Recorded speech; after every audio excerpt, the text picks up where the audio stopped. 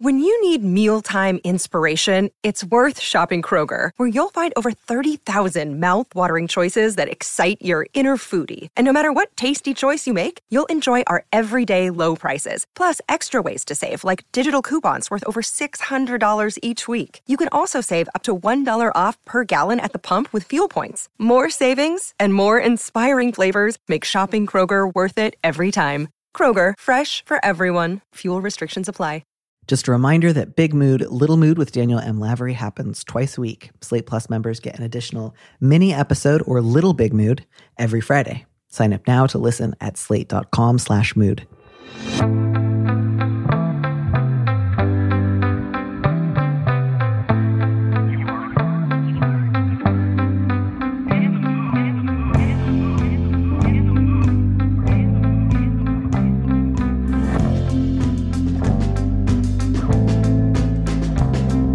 Hello, everyone, and welcome back to Big Mood, Little Mood. I'm your host, Danny Lavery, and with me in the studio this week is Ethan Castile, a software engineer and transgender man about town in Somerville, Massachusetts. Ethan, welcome to the show. Hi, welcome.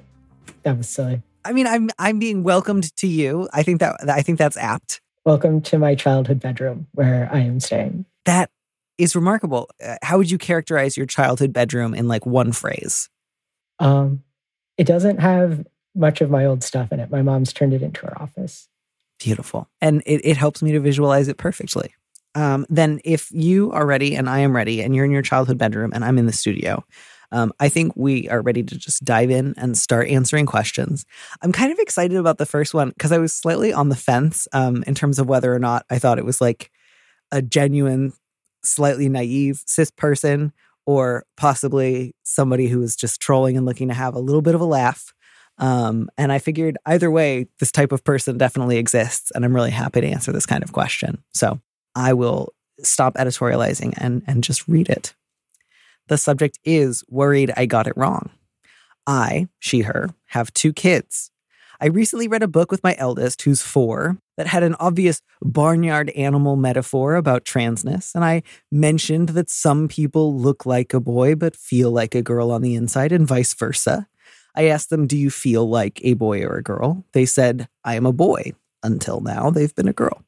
I thanked them for telling me, but I was also searching for the right thing to say, and I'm pretty sure that I failed.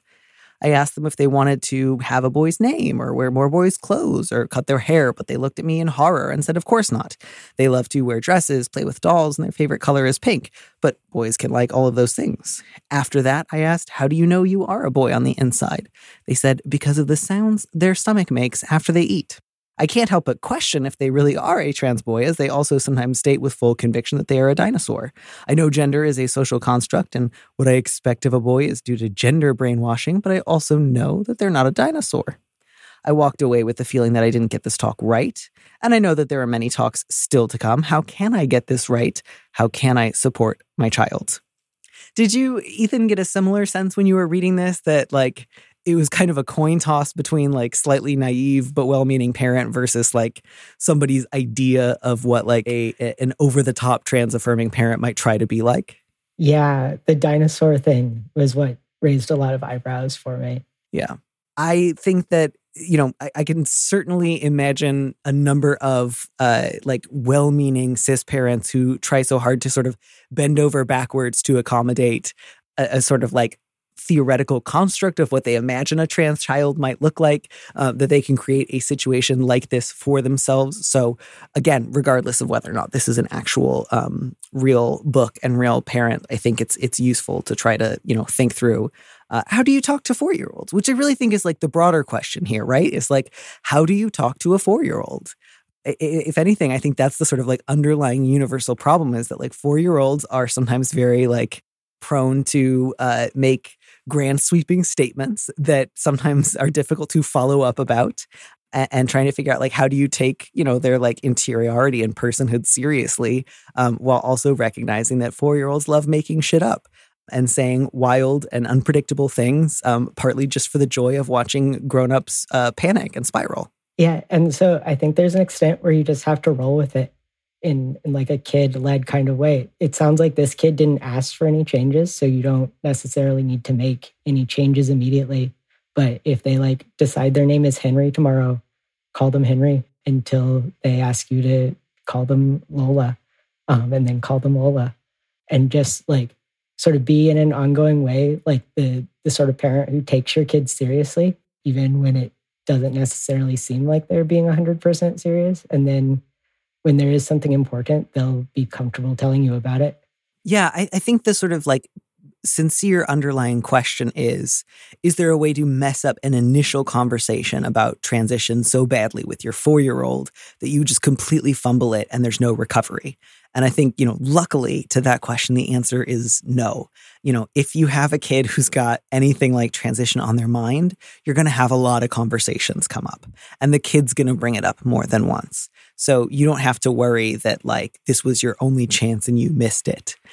Again, like the context clues here, right? Like the parent in question clearly, I think, wanted to ask her kid about transness or just like inform her kid about transness and was sort of like, I guess what I'll do is like, I'll read a book that has a sort of simplistic idea of what transness means, which is like, here's an animal that looks like one thing but feels like another thing, which is like, as metaphors go, maybe useful, maybe not. I don't have like a really strong attachment to looks like, feels like type of language. But we was clearly hoping like the book is going to do the heavy lifting of explaining what transness is.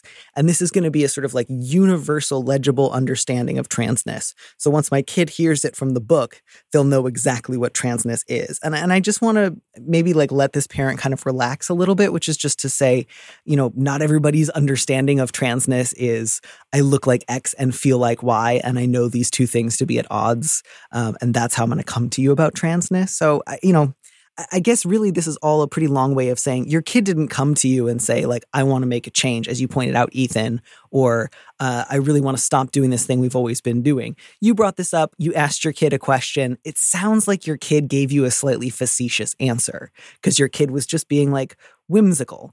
So I would probably for now put this in the same category as the I am a dinosaur statement. Your kid was like being a little goofy, having a little fun. That's a pretty usual age for kids to associate like low risk or low stakes activities with like boys or girls, right? Like they might say weird, like, only boys' stomachs grumble or like only girls know what barrettes are, and part of the fun of that at that age for them is like naming a boundary that they're not 100% sure is true, but stating it with a ton of authority and then seeing how people react to it. Yeah. And also just even like imagining different things for themselves and like, I mean, as a former trans 4-year-old, I knew that I was a boy with like a lot more conviction than I knew I was a lion.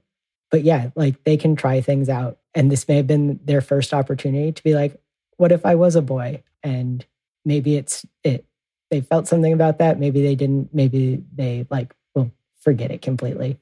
Yeah. I think that's a really useful angle too, because I'm thinking, I don't think I had any conscious idea of my transness at 4. And I don't even think if someone had explained it to me using barnyard animals that it would have made sense to me. And so I think maybe one of the ways we can let this parent let themselves off the hook is like, you're not trying to uncover some deep ontological truth here. You're just asking your kid, how you doing? How's your gender? And if things are mostly not broke, don't worry about trying to fix it. So, I would say in the future, like let your kid know that you're always available for conversations, but maybe, lay off the like, I want to read you a book about a pressing social issue and then ask you a leading question as you try to like raise your kid. Like, I think that is not necessarily a strategy that's always going to bring you a lot of like joy and useful information. I don't know that I need to get into a lot of like what I expect of a boy is due to gender brainwashing. Like, again, that was the line that kind of struck me as right on the line of like, either that's slightly reductive and you're just trying to like wrap this up, or you're being a bit trollish. Either way, I don't know that we need to get into a ton of that here. But yeah, if somebody says they're thinking about stomach rumbling and then they want to go do something else, that's one clue that your kid didn't just share with you something that felt like deeply and seriously true. Like you can trust your own judgment here. If your kid's like, stomachs make weird noises, that means you're a boy, goodbye. You're probably not having like a serious heart to heart with a kid who's like, please let me transition. Yeah. The book, read a book and now my kid is trans, like does actually same kind of like a segment on Fox News, but Yeah, like it's this forbidden knowledge, and once you name it, you can confuse a 4-year-old into believing they're trans. And that I think is where it's useful to think about this in terms of like a potential anti-trans specter is like, see, kids are so easily confused and misled that if you read them a single book about, barnyard animals wanting to switch species, that's obviously going to brainwash them into thinking that transition works and is a good idea. And then you will thereby trick them into becoming trans and ruining their lives, which I think is pretty obviously not something people actually believe. And it is something that is simply used to try to fuck with trans people. And so I'm not going to worry about that one too much. I don't think that's actually happening to anyone out there. I've never encountered a book that could convince a 4-year-old to do something they didn't want to do, mostly because I've met some 4-year-olds and almost nothing can convince them to do things they don't want to do because they are 4 and they are incredibly obstructionist. They're always right. Exactly. I've never met a 4-year-old who is like, hey, you know what? You were right. I'm really sorry. I spoke too soon on this topic. I should have gathered more information. You were right and I was wrong. That's really on me.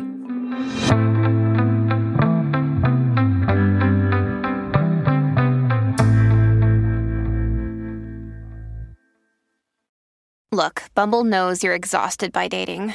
All the must not take yourself too seriously and 6'1" since that matters. And what do I even say other than, hey?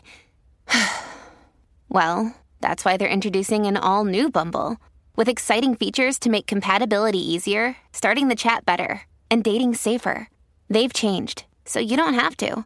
Download the new Bumble now. This podcast is sponsored by Ramp. Are you the decision maker in your company? Consider this. For the first time in decades, there's a better option for a corporate card and spend management platform. Meet Ramp, the only corporate card and spend management system designed to help you spend less money so you can make more. Most corporate credit cards offer points as incentives, but those points amount to less than their worth in real cash value. Ramp's business cards offer you cash back, real money in your pocket. Plus, you control who spends what with each vendor. And Ramp software collects and verifies receipts automatically, which means you'll stop wasteful spending and close your books in hours instead of days. Businesses that use Ramp add up to 5% to their bottom line the first year. If you're a decision maker, adding Ramp could be one of the best decisions you've ever made.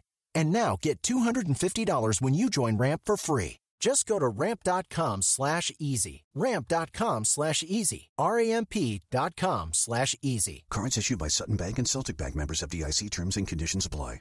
Whenever you feel ready, would you read our second letter? Yeah. Subject is something blue.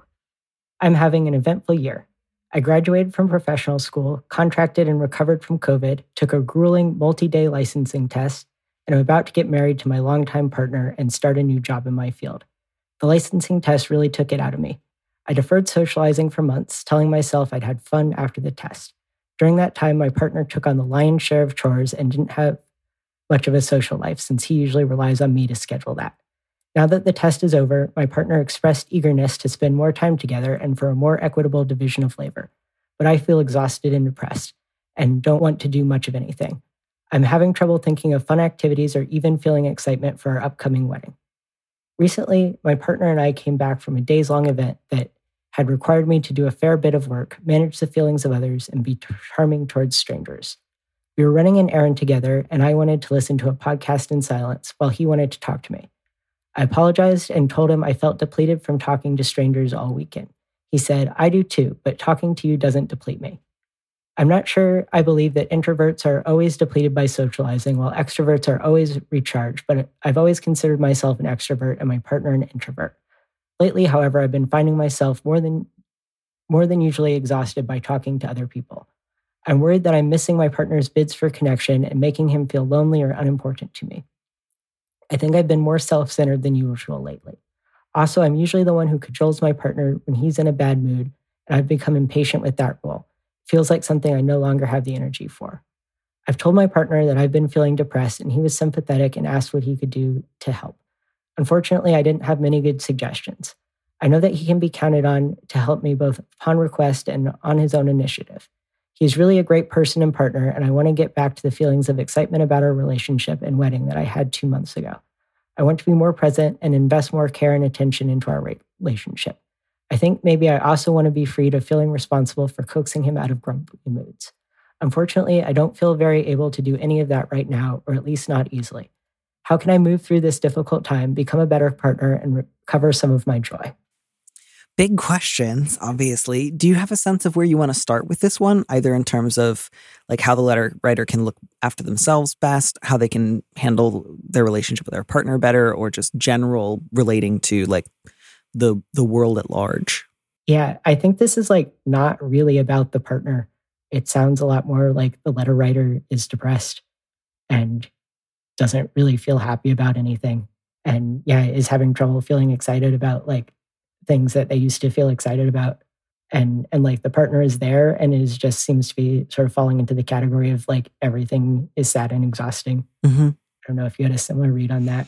Yeah, I also felt pretty convinced by the letter writer's description of themselves as like, I think I'm depressed, or I think I've been feeling depressed. Like that feels accurate, kind of looking at this letter. I think that's dead on. So I want to both, I want to try to find ways to like balance between like encouraging the letter writer to take that really seriously as they think about like different ways to move ahead, and also to try to go easy on themselves, while also separating out like the question of a more equitable division of housework, as opposed to say like learning how often to, make plans to see friends if you're really tired. Cause like the one of them I think is, I would say pretty important to put at the top of your list when it comes to, the last couple of months, your partner has been doing the lion's share of the housework.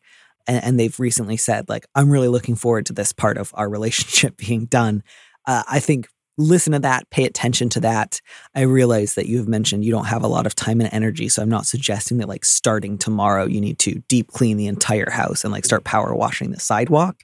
But I would say, start incorporating more chores into your schedule first and foremost, and also talk to your partner about it. Like say, what's that going to look like for us this week? How can I start taking on more of the laundry? How can I start staying more on top of the dishes? Like, what does that look like for us? Just because I think that it's something that your partner has really stressed. They want more of your participation in. And just is really, really different from stuff like, I'm not so sure I want to keep like scheduling my partner's social calendar anymore, which would make a ton of sense to me to want to step back from. Whereas saying like, I don't really feel like, dusting anymore, I would have less time and sympathy for. Yeah. And I think also just like getting like serious help with their depression should become a priority. Like, I know I've been in places where like, I think I've got something big going on and I think I'm going to get better after it, but it's sort of just like one thing after another. And then like months have passed like after the thing when it's going to get better and nothing's gotten better, if that makes sense. Yeah, absolutely. Like you don't just go through, especially the recovering from COVID stuff, which can really take it out of you, even though it doesn't sound like the letter writer has noticed many like medium or long-term effects from COVID. Even if you aren't like experiencing long COVID, it's still a knockout to recover from. And like, I don't want to like make light of this either. There's still wedding planning going on, right? So it's not even like, oh, wow, now my schedule's really opened up and I can rest a lot. Like you're still planning a wedding, which is itself extremely, time consuming and often very expensive. So I think letter writer, first and foremost, I would encourage you to not start like putting a lot of stuff back on your social calendar, but start scheduling more naps, like genuine naps, not like I will lie on the couch and look at my phone for 4 hours until I feel slightly high, but like actually getting in bed, keeping your phone on the other side of the room or something and closing your eyes. I think that's something that you're really, really going to need a lot of. And then I would also, encourage you to talk to your doctor. If you have a therapist, checking in with your therapist, letting them both know that you've been feeling depressed and exhausted lately, not necessarily so you can like get on medication right away, but just to put that on their radar. And so that like, your medical team is aware that that's something that you're going through, so you can talk about your other options. And I think too, sharing that with your friends, especially if you're like, oh, I want to start seeing people again, but I don't have the energy. This is great information to share with your friends, because sometimes if you just kind of vanish and don't say anything, people don't necessarily know what to think, or they might think that you're just really busy but doing great. And not that they're going to be able to like change or fix the way that you feel on the inside, but it can really help if you take a few of your close friends into your confidence and just say, I've been going through a ton lately. things are slightly easing up, but I still feel pretty overwhelmed, and I'm just having a tough time. I think sometimes people are reluctant to do that either because they feel like if I can't promise that I'm going to be done feeling this way in like 2 months, I worry that I'm burdening my friends. And I just don't feel that, I don't think that's how your friends would receive it. I think they would actually really like to know, even if there's not a lot they can do other than sort of sympathize and occasionally, check in. I think checking in with friends is definitely good. I think finding some social things or some relaxing things that feel manageable is also helpful. So even if you've finished work and you think that you don't want to talk to anyone for the next week, that you're not absolutely forced to. You might find that once you get started, you feel a little better. Maybe not while you're out doing an errand right after you've back from the stressful work event, but schedule things with your partner that you both are looking forward to that also do not take a ton of effort. Yeah. And I think in that vein, if this made you kind of realize, I'd like to occasionally run more errands by myself so that I can also kind of mentally decompress, do that. Or if you just realize I need to start scheduling, maybe not every single day, but a couple times throughout the week, an hour or two where I know I'm going to be by myself, not speaking to anyone, not generating anything for anybody else. And let your partner know again that this is just a need that you have. I think that the situation you described where you just said I really want to just chill out and not talk. And your partner mentioned well, I like talking to you. It doesn't deplete me. It doesn't sound like they were saying that to correct you or to make you feel bad so much as you were just sort of realizing in the moment that your partner presumably is getting enough alone time and not overwhelmed right now. And you're in a different position. And so hopefully you don't have to think of that as oh, my partner is good and I should feel like a jerk because I'm feeling exhausted. So much as just you've realized you need more alone time than what you've been getting. And that's something you need to prioritize so that when you do spend time with your partner, you're not feeling depleted or worn out. So hopefully, that doesn't feel like something that you need to apologize for, that you've done really wrong.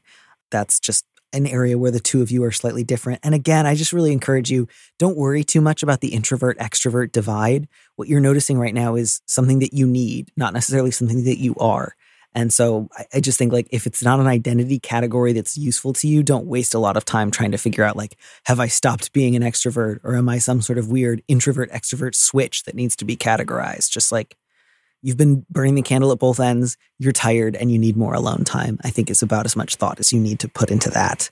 I do want to get to this too, because again, it's so different between I'm worried I'm missing my partner's bids for attention and I'm worried I've been more self-centered versus I don't know how to relate to other people or how to get together with friends, because your relationship to your partner is really different from the way that you're going to relate to friends, acquaintances, casual coworkers you see once in a while for a drink.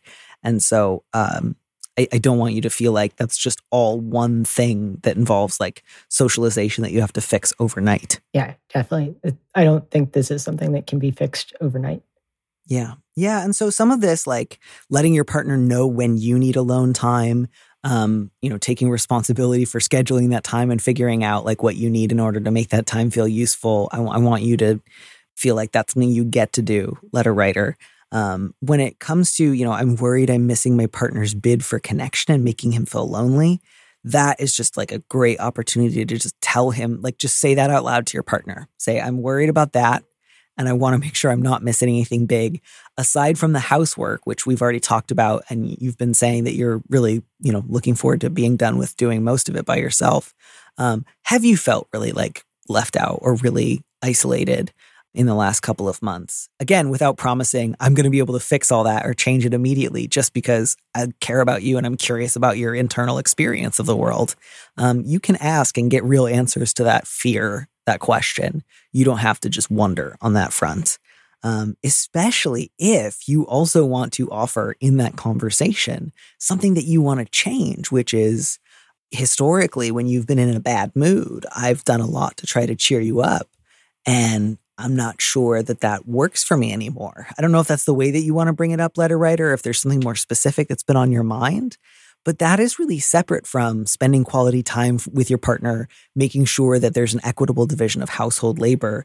That's a dynamic or a habit that you would like to change, and I think is totally appropriate and worth bringing up.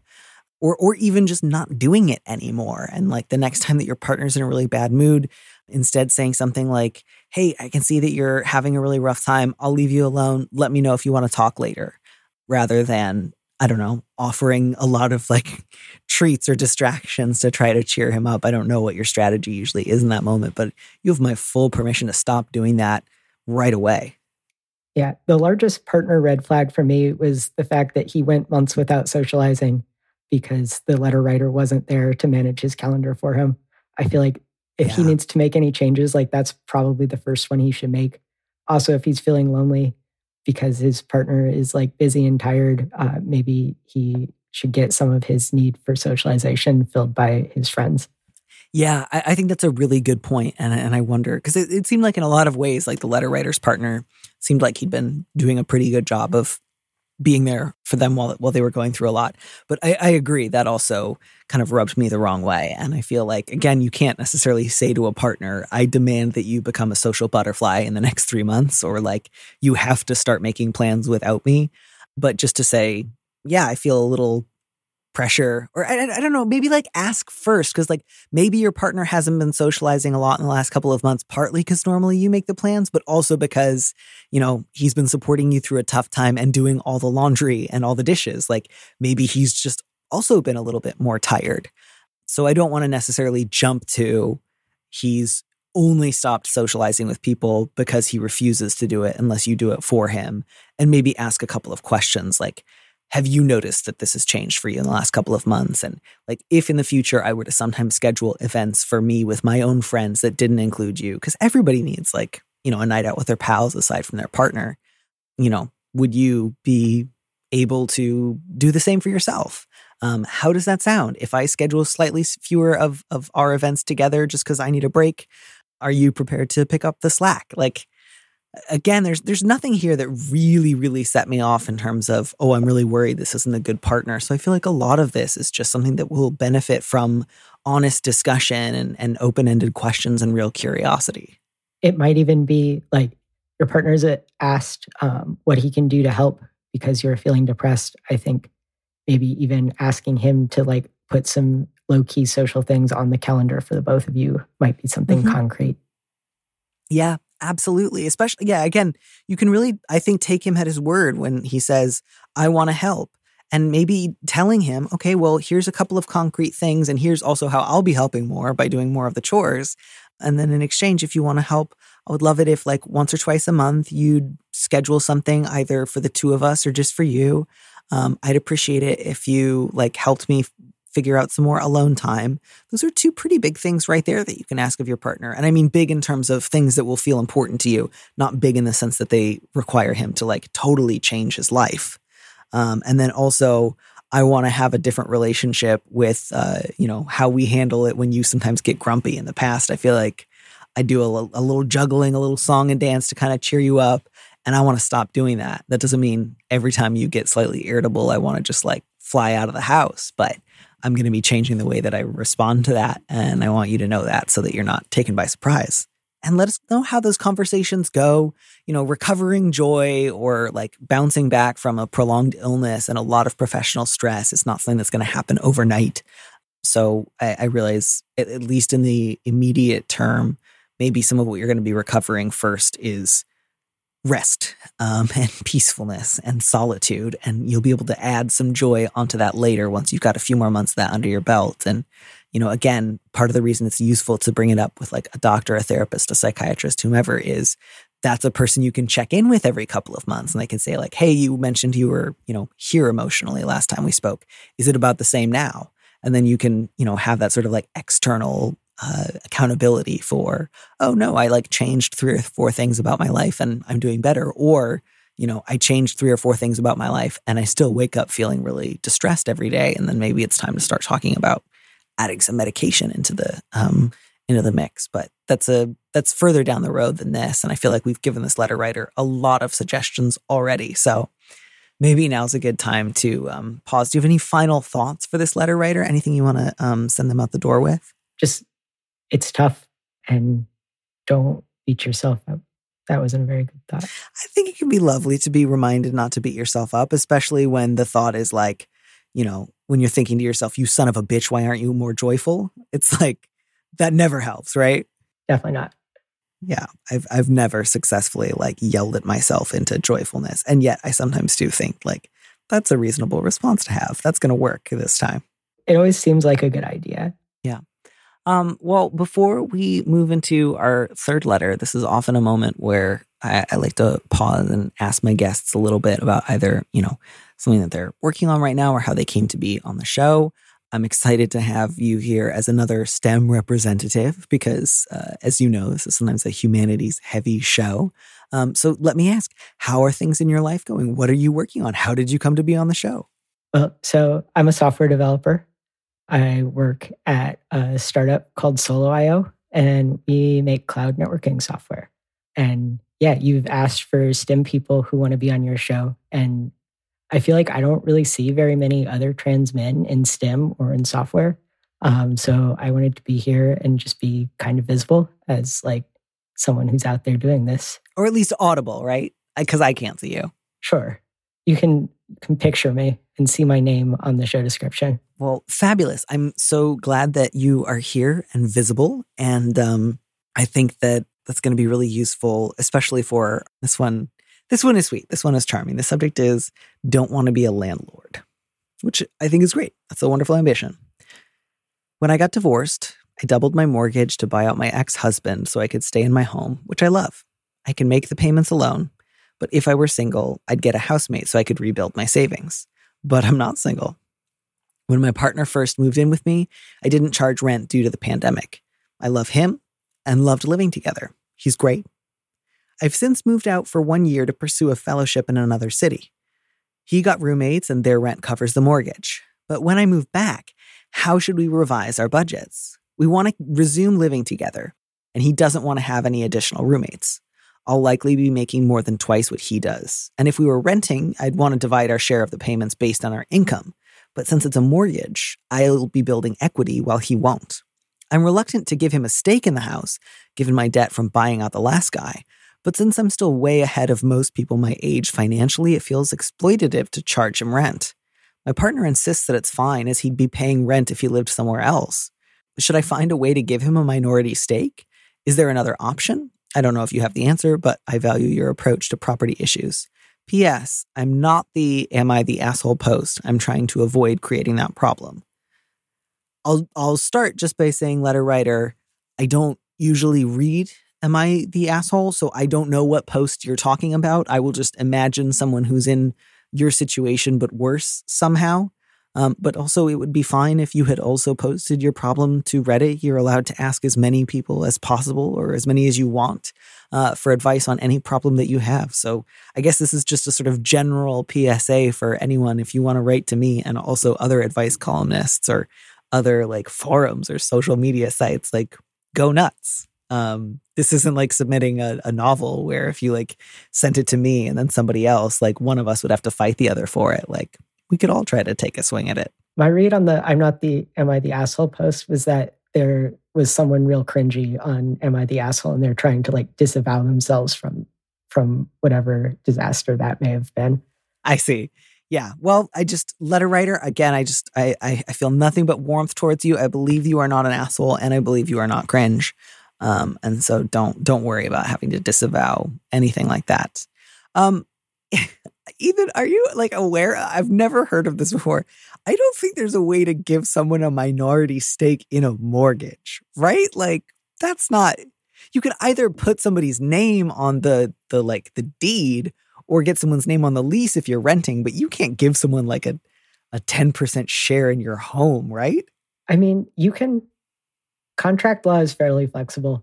Okay. I'm sure you could like find a lawyer who would write up that like if we sold this house, the letter writer would get like 90% of the proceeds and the partner would get 10%. But also I don't think they should do that. So right.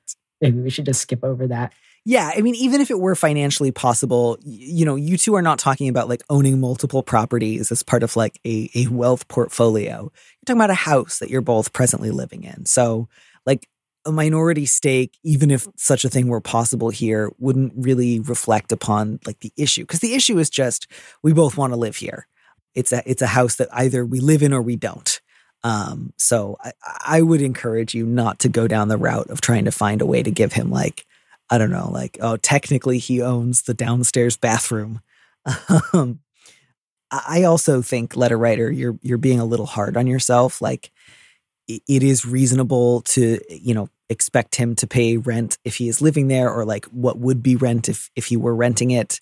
You are already, I think, being a pretty reasonable person by saying, I want to do like income-based payment where I'm not asking to split 50-50 with somebody who makes like less than half of what I do. He's told you he's okay with it.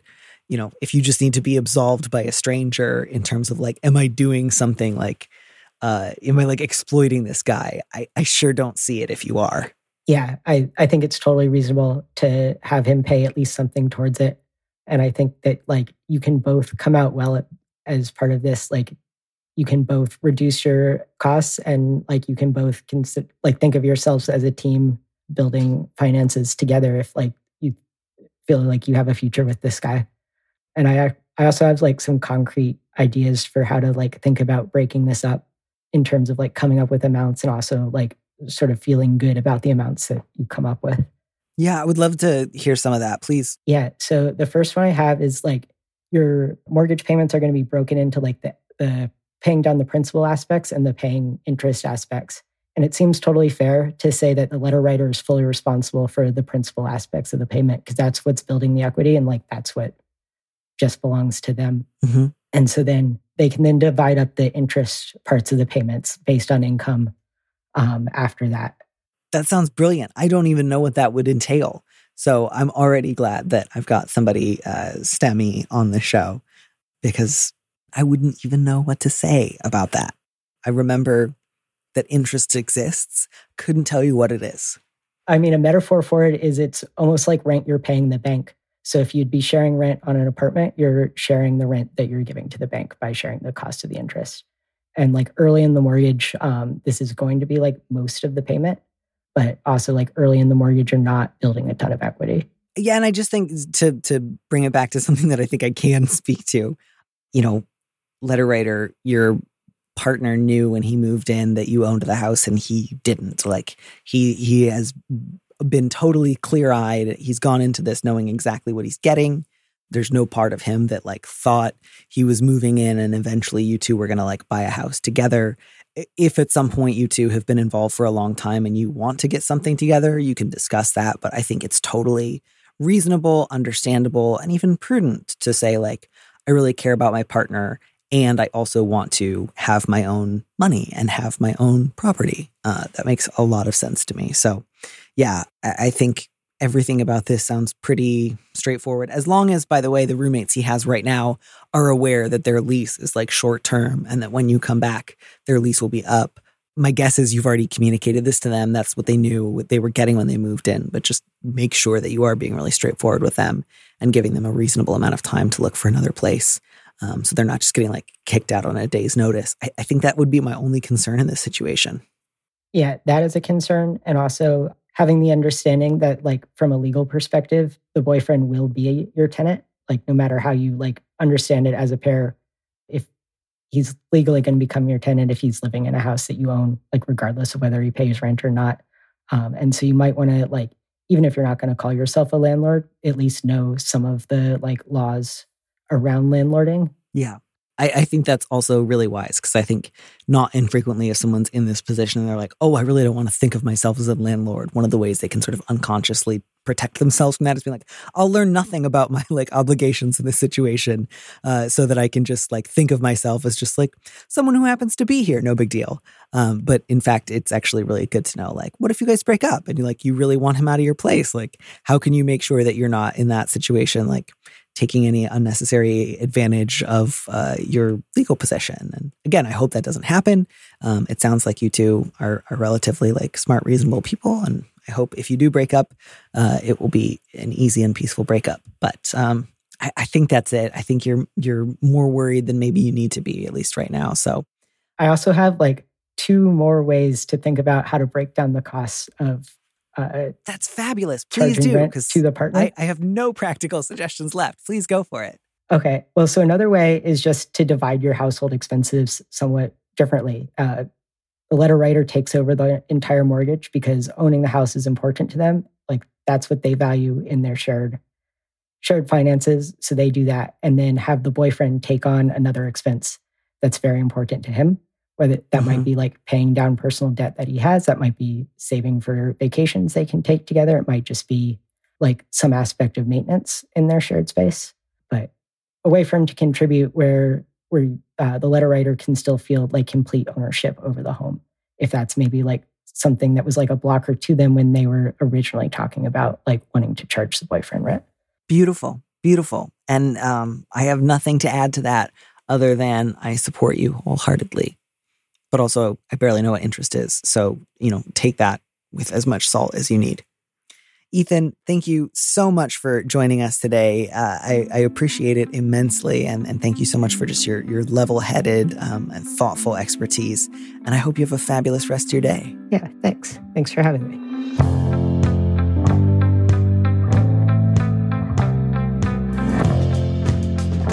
Thank you for joining us on Big Mood, Little Mood with me, Danny Lavery. Our producer is Phil Circus, who also composed our theme music.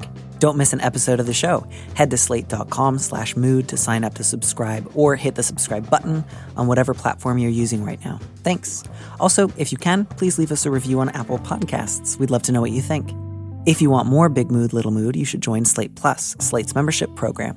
Members get an extra episode of Big Mood, Little Mood every Friday, and you'll get to hear more advice and conversations with a guest. And as a Slate Plus member, you'll also be supporting the show. Go to slate.com/mood plus to sign up. It's just $1 for your first month. If you'd like me to read your letter on the show, maybe you need a little advice, maybe some big advice, head to slate.com/mood to find our Big Mood, Little Mood listener question form, or find a link in the description on the platform you're using right now. Thanks for listening.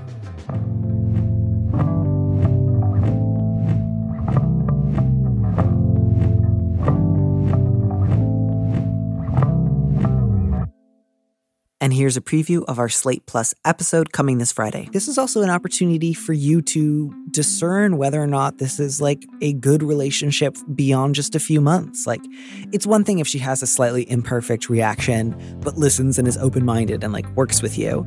But like if she's really resistant, really defensive, really dismissive, that might be an indicator that this is not going to be, a 6-month, 1 year, 2 year relationship for you.